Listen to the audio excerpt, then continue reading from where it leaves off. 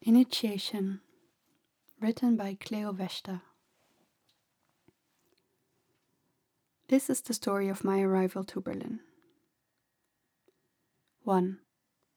The setting, separation. It is spring 2019 and I have just moved to Berlin. I am filled with excitement and curiosity to rediscover the city I was born in, but that I haven't lived in since I was a toddler.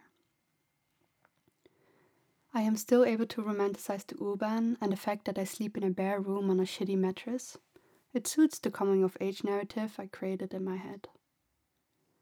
The 30 days I spent here so far have been full of encounters and activities, as if I made it my goal to explore each facet of the city as fast as possible. On one particular night, I am out dancing with an old friend, whose boyfriend I am subletting from. In a smoky bar, I try to dance between sweaty bodies, careful not to spill my drink. I make a pit stop at another house party to say hi to a classmate, which feels like an accomplishment.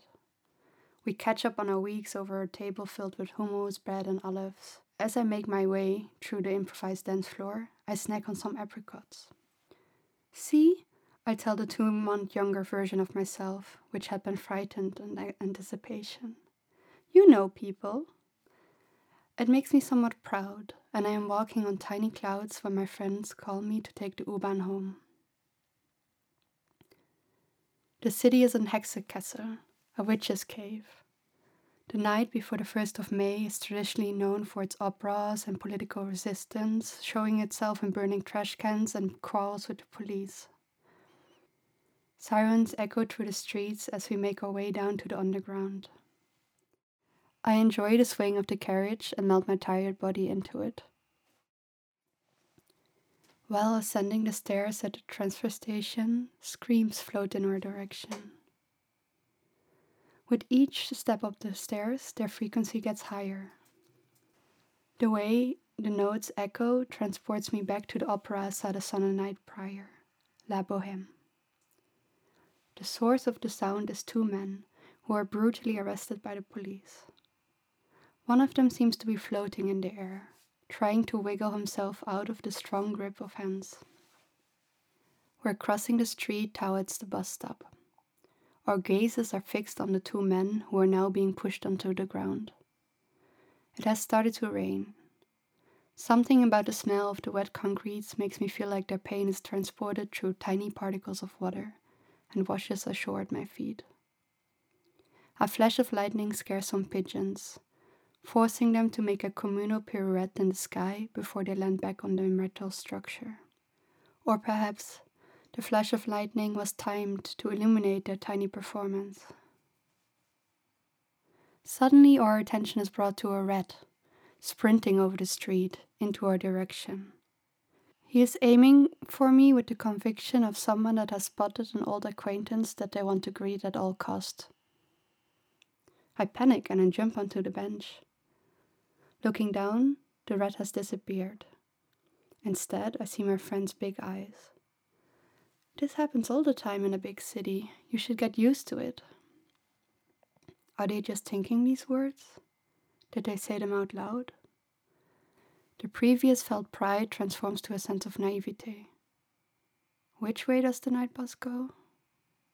The ride is a blurry painting of colored lights reflected in the drops on the windows, smudged out over a black backdrop. When we get home, I feel so worn down I can't imagine doing anything the next day. To combat my nausea, I eat a pear. It is overripe. There's a strange taste in my mouth when I switch on the light to see the mattress on the floor. Slowly, it has started to losing its charm. I rest my head on the pillow. Just try to sleep, I tell myself. I close my eyes with force so that they get the hint too.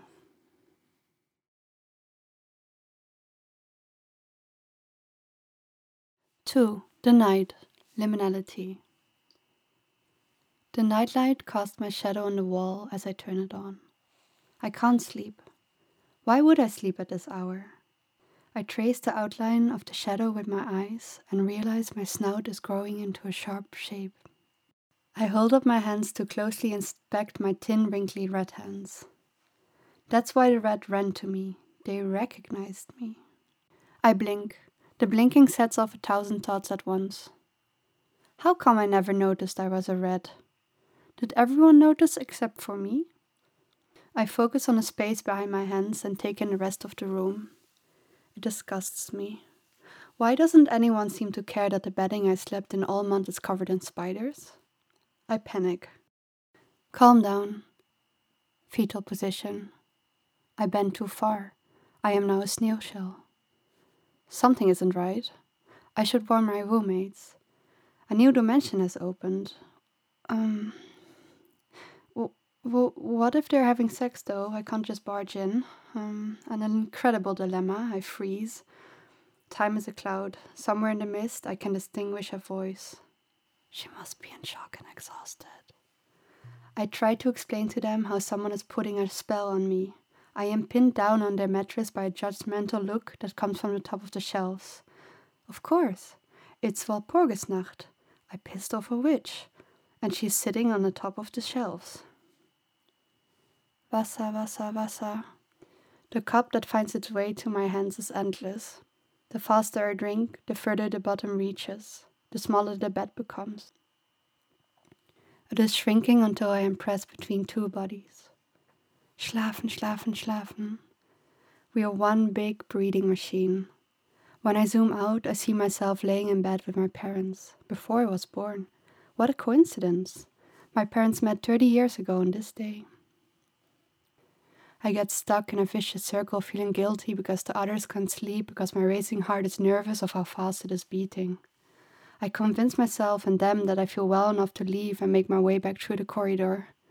2 corners are enough for me to get lost. Back in the room, I have a moment of clarity. Can you tell if you're in a psychosis by the size of your pupils? I open the front camera of my phone to zoom in on my eyes, but before I can check, I get distracted by the curtains that are breathing. The rain falling on the window has the color of Maria Magdalena. It invites me to touch the cold glass. Should I open it? 4th floor. People walking on the street. Yesterday, I wore 2 different shoes, juxtaposed, like Bellina and Mantegna. My breasts are uneven. I am pulling off my own face particle by particle. I am away for a good 18 more hours until I finally level out and feel horizontal. My skin is layered in salt from tears and sweat.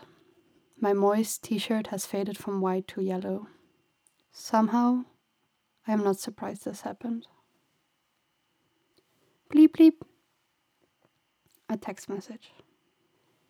Hey, how was your 1st of May? I tell her. 3 dots and then, shit.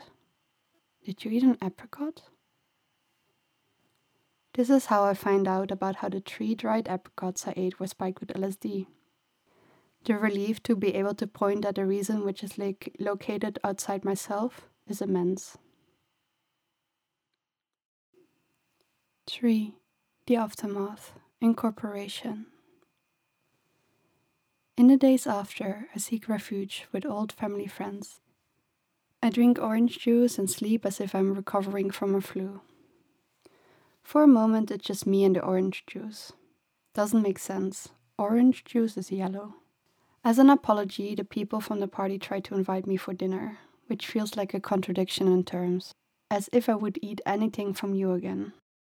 Thoughts sound loudly and I learn to distinguish which are mine, since everyone seems to think something on the matter.